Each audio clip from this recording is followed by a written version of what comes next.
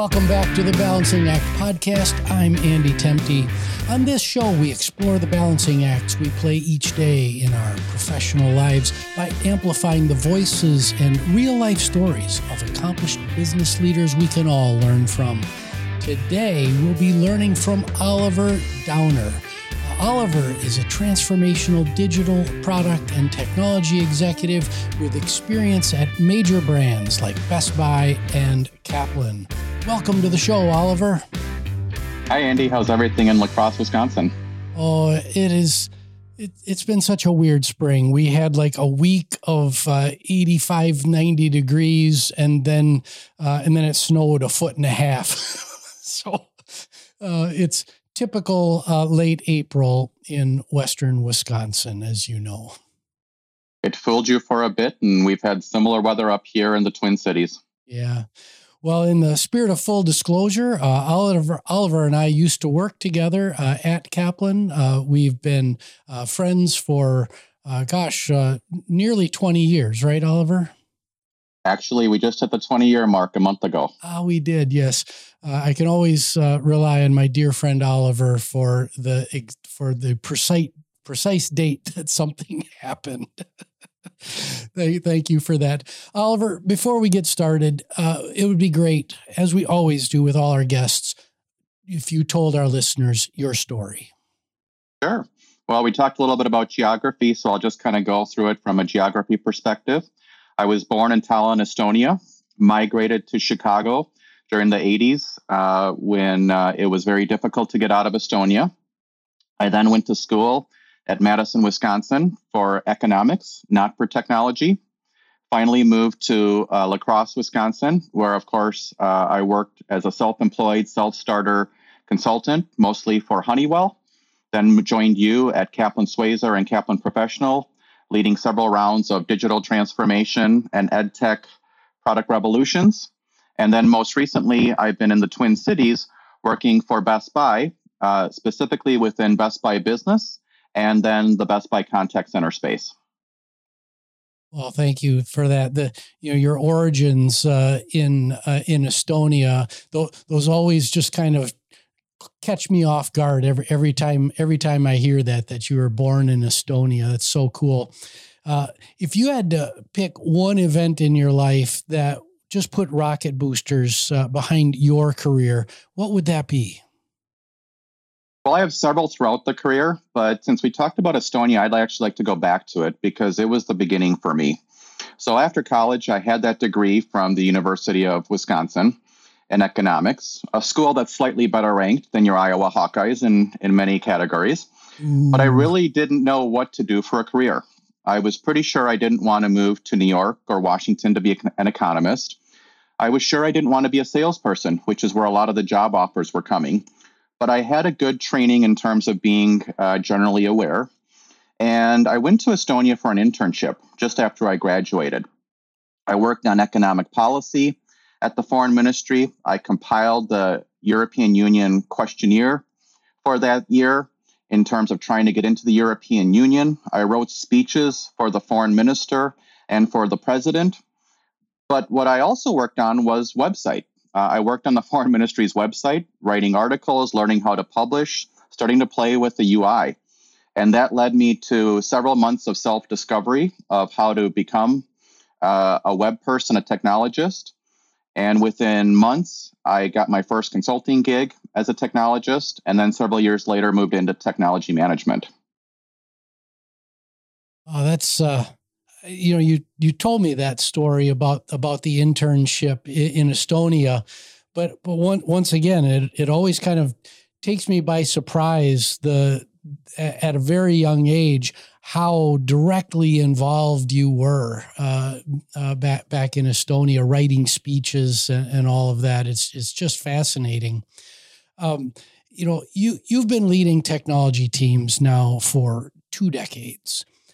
If you had to choose the most important balancing act that technology leaders play, we'll focus on technology, what would that balancing act be?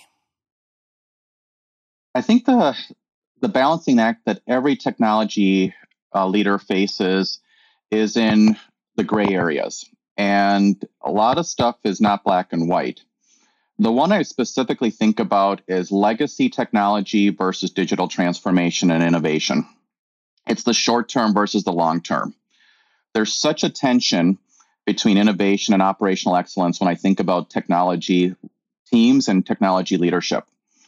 Most departments and their leaders are not as burdened by technology legacy decisions, I think, as we are in technology.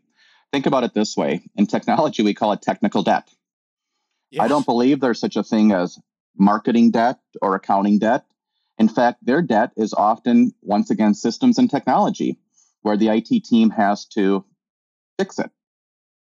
I think you see this where you're so burdened by legacy decisions in terms of how long CIOs have a tenure.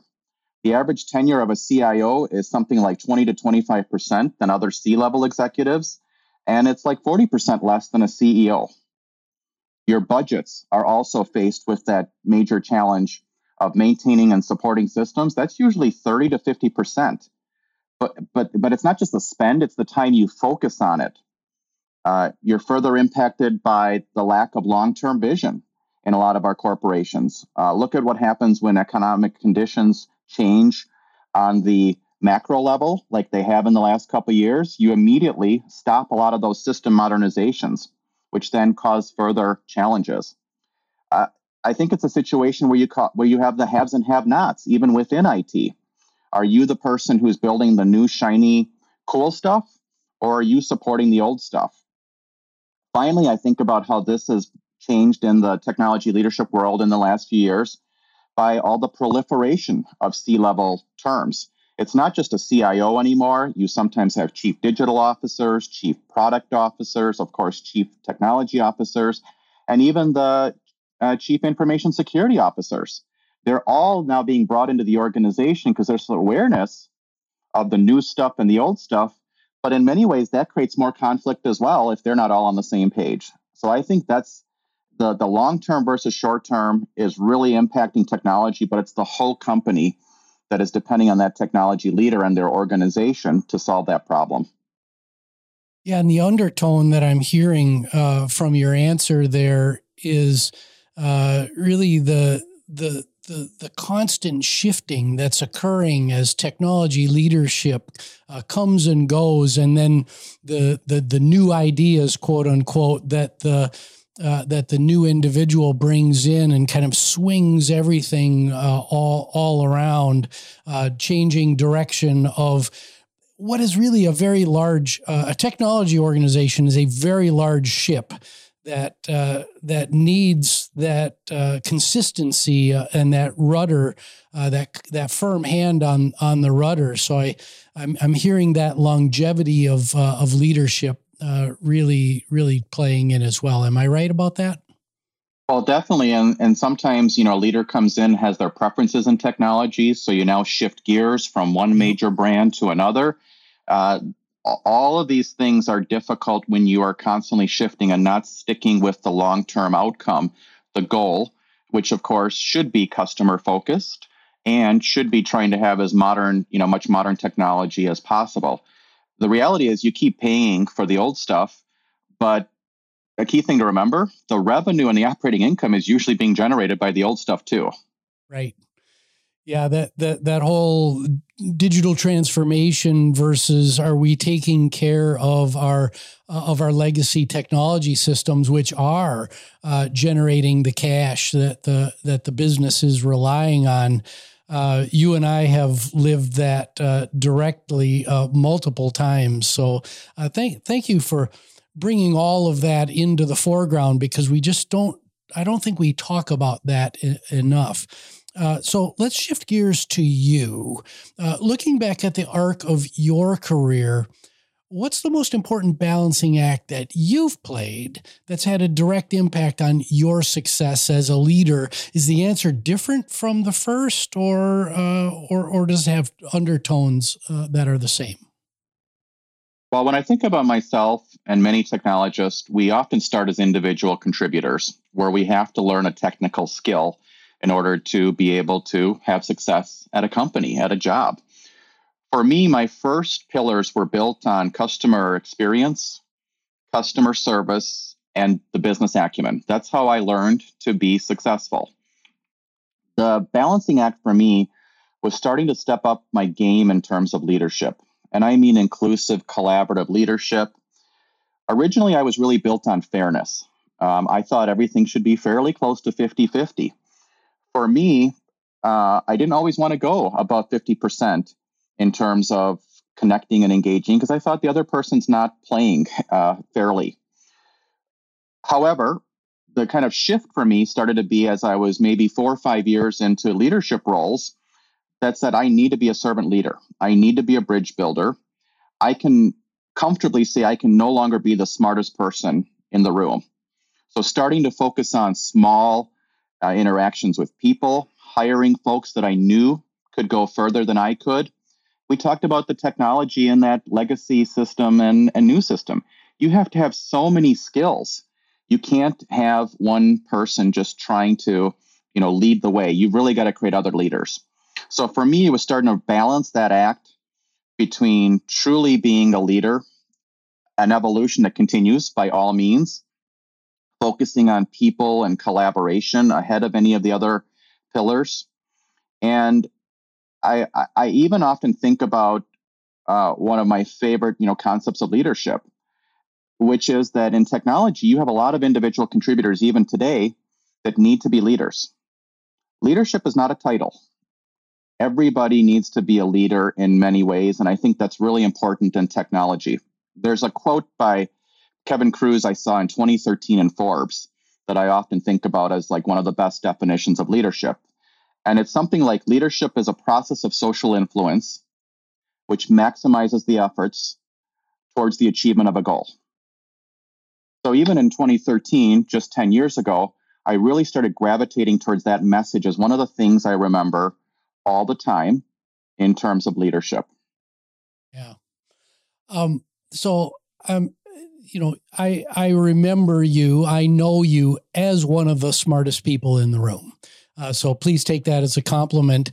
Do you have any tips and tricks for other people like you who are super, super smart and you're pretty confident that you've got the answer, but you also need to draw the best out of your people? What do you do to kind of check yourself and go, no, I'm not going to jump in with the answer right now. I'm going to let the group think more carefully about this. Yeah, it's a great question. One of the ways to do that is to build systems or logic of how people think. I've met a lot of great technologists who knew answers, but weren't really able to put them together in terms of thinking of the long-term vision as well as today. So one of the things I try to do, and I really don't know the answer as I go to new teams, as I take on new technologies, I try to create a framework of questions, of inquiry, where I challenge the folks that really do know the answers, but they might not know how to articulate them today to start giving those answers. That's such an important concept because now they're part of the solution. They're not being told that this is what you should do. And by all means, even, in the last few years, there's always a zigzag of how we learn together, how we understand. And part of the other rigor I've put in is just to be persistent of continuing to try to explain these basic pillars that I have and make sure that the technology solution is, quite frankly, the last thing that comes up. Try not to jump to conclusions. You might be wrong. And try to get the team to formulate around the ideas. You're still guiding them. But when a person finds the answer for themselves, it's a lot more powerful. Quite frankly, Andy, one of the other ways that I learned for this experience is to have teenagers. Having kids learn as teenagers is an amazing concept for helping you to build patience and persistence and realize that sometimes you can't drive that answer home today or maybe even this week. It might take some time. Yeah. Well, we can learn at home, bring those learnings into our professional world. And what I heard from your answer really was that if you're one of those leaders who is just super duper smart like you are, it is the art of the question. and drawing and utilizing that art of the question that kind of provides that environment for a half halt that then allows the group to really shine. So thank you for that. We're going to take a really short commercial break, and we'll be right back with Oliver Downer. I'm Andrew Temte. The alignment of personal purpose with that of the business we lend our talents to is essential to achieving optimal work-life balance. But do you know what your personal purpose is?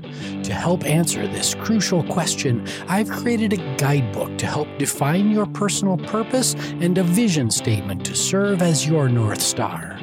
Visit andrewtemte.com/purpose to download your free copy today. And we're back with Oliver Downer talking about the balancing acts that leaders play. Oliver, on this show, we talk a lot about lifelong learning. Can you help us understand your personal journey of lifelong learning? And how does the concept of balance play into an individual's journey to becoming a lifelong learner? I think first it starts with some formal education, which most of us have had in high school and college. For me, beyond that, it's really been focused on curiosity. I talked a little bit about customer experience and business acumen. For me, it's always having to learn information to be part of how I make decisions, how I help to have folks around me learn the kind of overall wisdom of what a company is. But it's also important to not just be focused on business learning. I think it's important to be well-rounded. So I do watch documentaries, read almost anything I can at a 10-minute burst, do some LinkedIn trainings, but they're on a variety of topics. They're not just technology focused. They're not just business focused.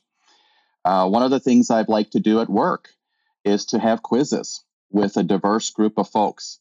It's created engagement. You know, we talk all day about our businesses and what we're producing. We would have regular quizzes about politics, geography, sports, pop culture, just to create that mindset of learning. And this is really interesting in technology because we have folks all around the country, all around the world. English might not be their first language. It's amazing how they have different perspectives and different knowledge. Once I played simple kind of Are You Smarter Than a Fifth Grader games with them, or Family Feud games.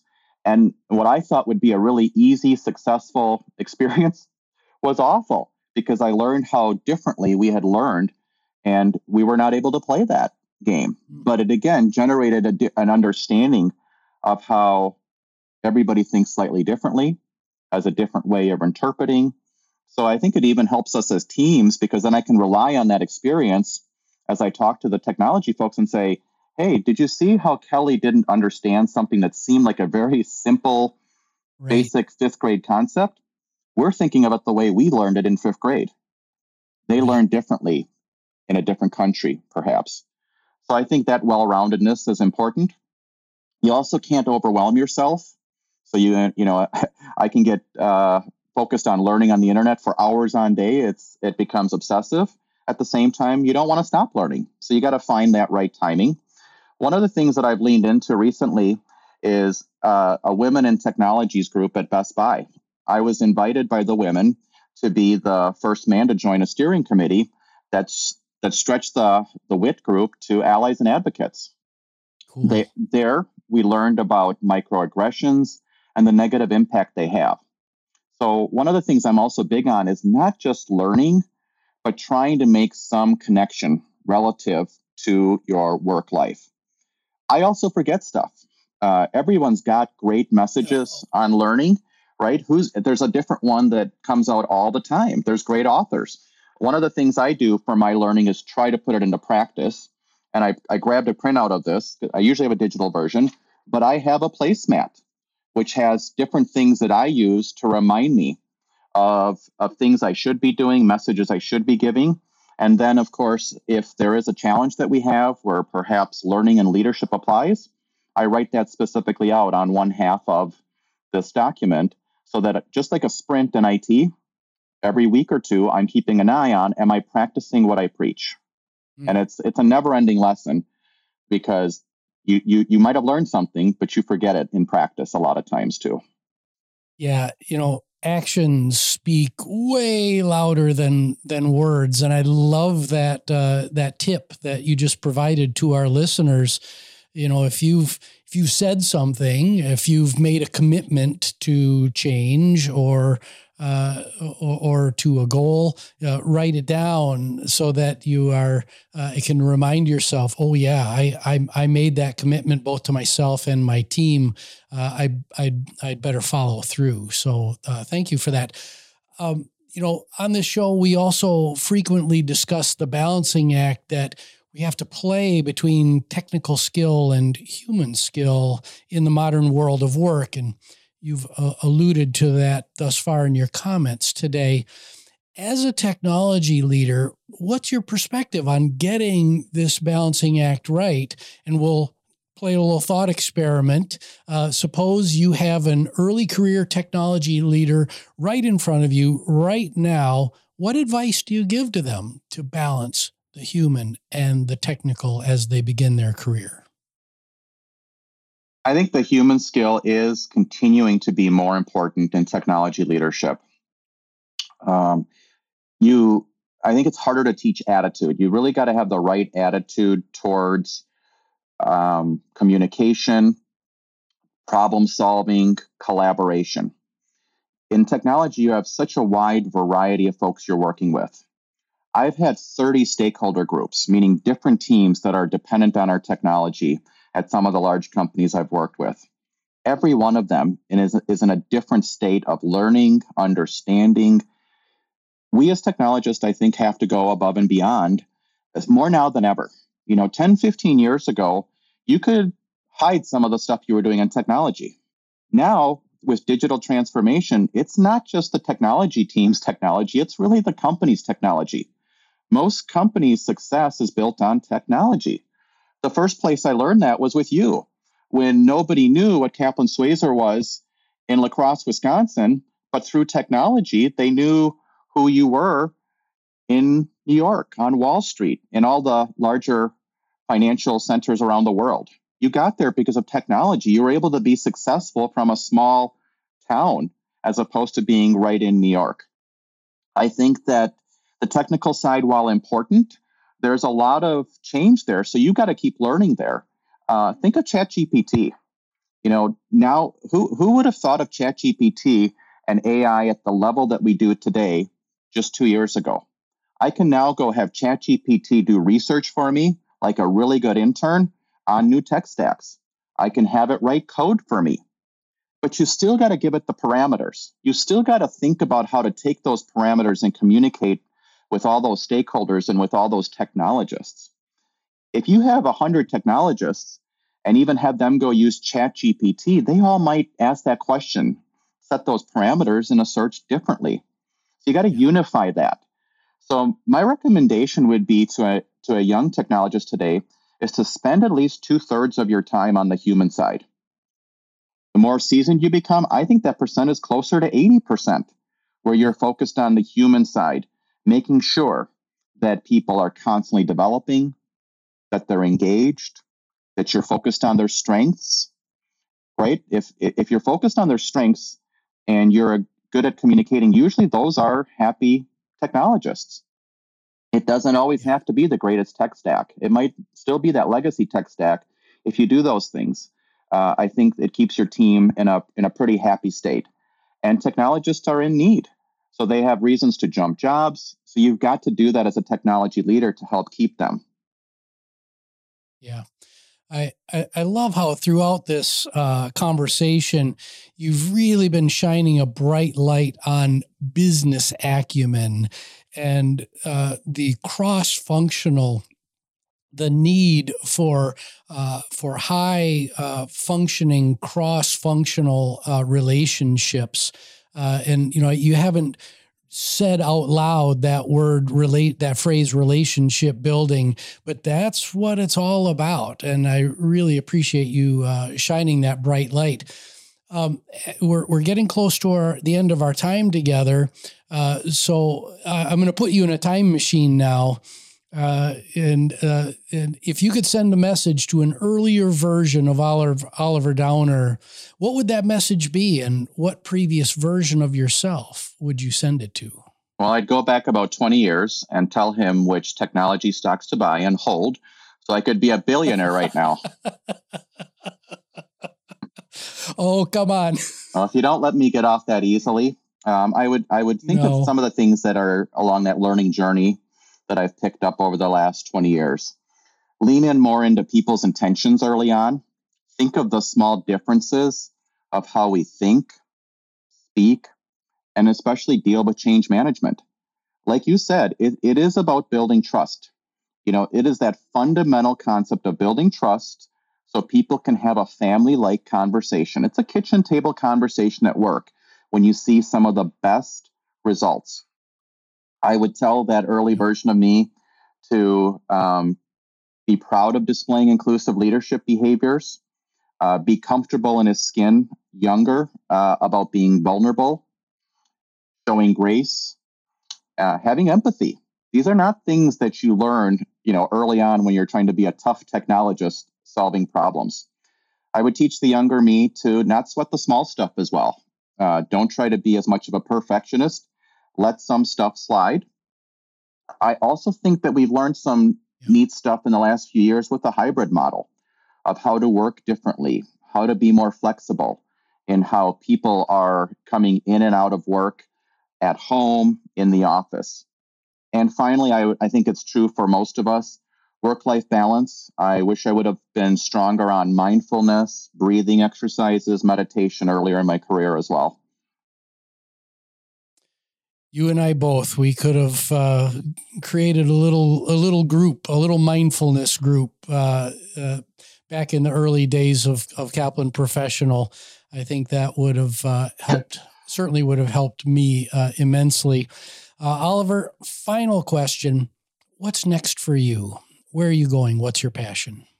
Well, my passion is really, I think, what we've talked about, which is fostering cross-functional culture of collaboration and inclusion, along with business acumen and customer obsession, in order to make an impact through continuous improvement and digital transformation. I think any role I've had in various companies has been focused on that. I'm realizing it more and more as I advance in the second half of my career. My next great opportunity will ideally be a place where I can make an impact. It will be a hidden treasure of a company. It might not be the largest part of a company. It might be a small division. It might be a startup, or it might be a great family-owned mid-sized company. Well, wherever you land, wherever you go, you're going to make an impact. Your voice routinely rings in my ears. You taught me about clearly defining roles and responsibilities, and I will forever be in your debt for that. It was one of the early stages of my continuous improvement and organizational health journey. And I want to thank you for that, Oliver. And thank you for all your contributions today for our audience and to our listeners. So my name is Andy Tempty. This is the Balancing Act podcast. You can find us on all the major services out there, as well as on YouTube. Please like, subscribe, rate, share the show. We're creating a public good here that we want to help as many people as we can learn and grow. Thank you again for being here, Oliver. Thank you. Thank you for paying it forward, and good luck with the new book.